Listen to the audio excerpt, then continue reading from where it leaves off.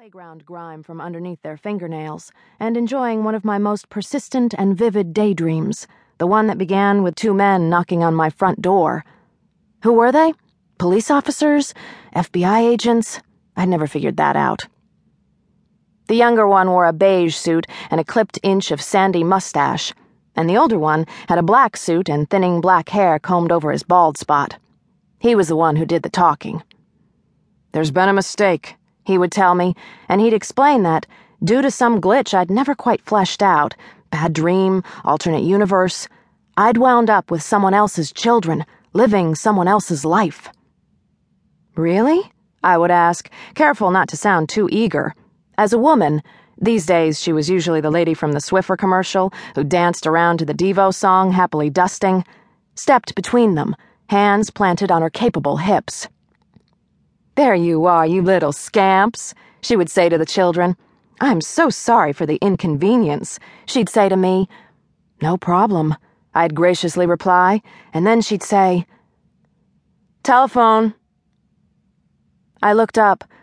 My husband stood in the doorway, with his briefcase in one hand and the telephone in the other, staring at me with something that was either disdain or its close first cousin. My heart sank as I realized that getting slopped with the boys' bathwater was the closest I'd come to showering that day. I reached for the phone with one soapy hand. "Can you watch them for a sec?" "Let me just get out of this suit," he said, and vanished down the hall. Translation: "See you in an hour." I stifled a sigh and tucked the telephone under my ear. "Hello?" "Kate, it's Kitty Kavanaugh," she'd said in her low, cultured voice. "I was wondering whether you were free for lunch on Friday." I'd been too shocked to stammer out sure or yes. I'd wound up saying "shess," even though lunch with Kitty Kavanaugh wasn't high on my to-do list.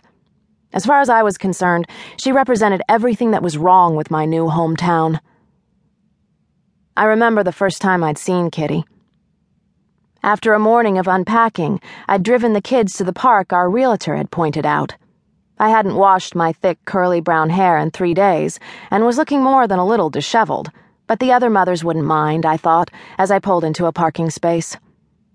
As the kids and I walked through the white picket playground gates, we saw 4 women seated on the green wooden bench by the seesaws. 4 women wearing the identical shade of dark pink lipstick. 4 formidably groomed, exquisitely fit, terrifyingly capable-looking women.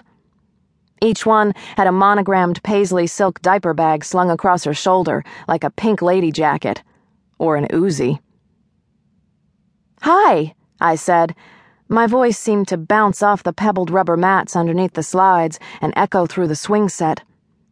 The women took in my outfit, loose, syrup-stained cargo pants, finger paint-smeared sneakers, one of my husband's washed-out long-sleeved gray t-shirts with one of my own violet short-sleeve shirts on top, my messy hair, my makeup-free face, the belly and hips I'd been meaning to do something about for the past 2 years, and, finally, my kids.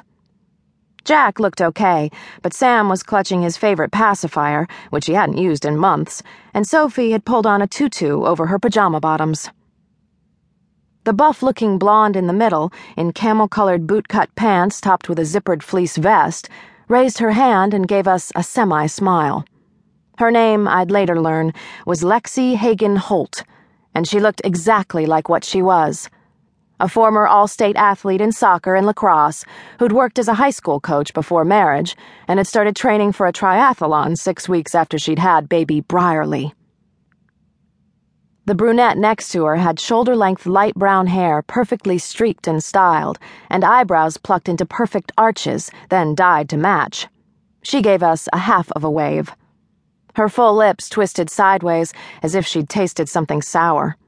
This was Suki Sutherland, in 7 jeans and high-heeled, pointy-toed suede boots, the kind of outfit my friend Janie would have worn out clubbing, and I never would have attempted at all.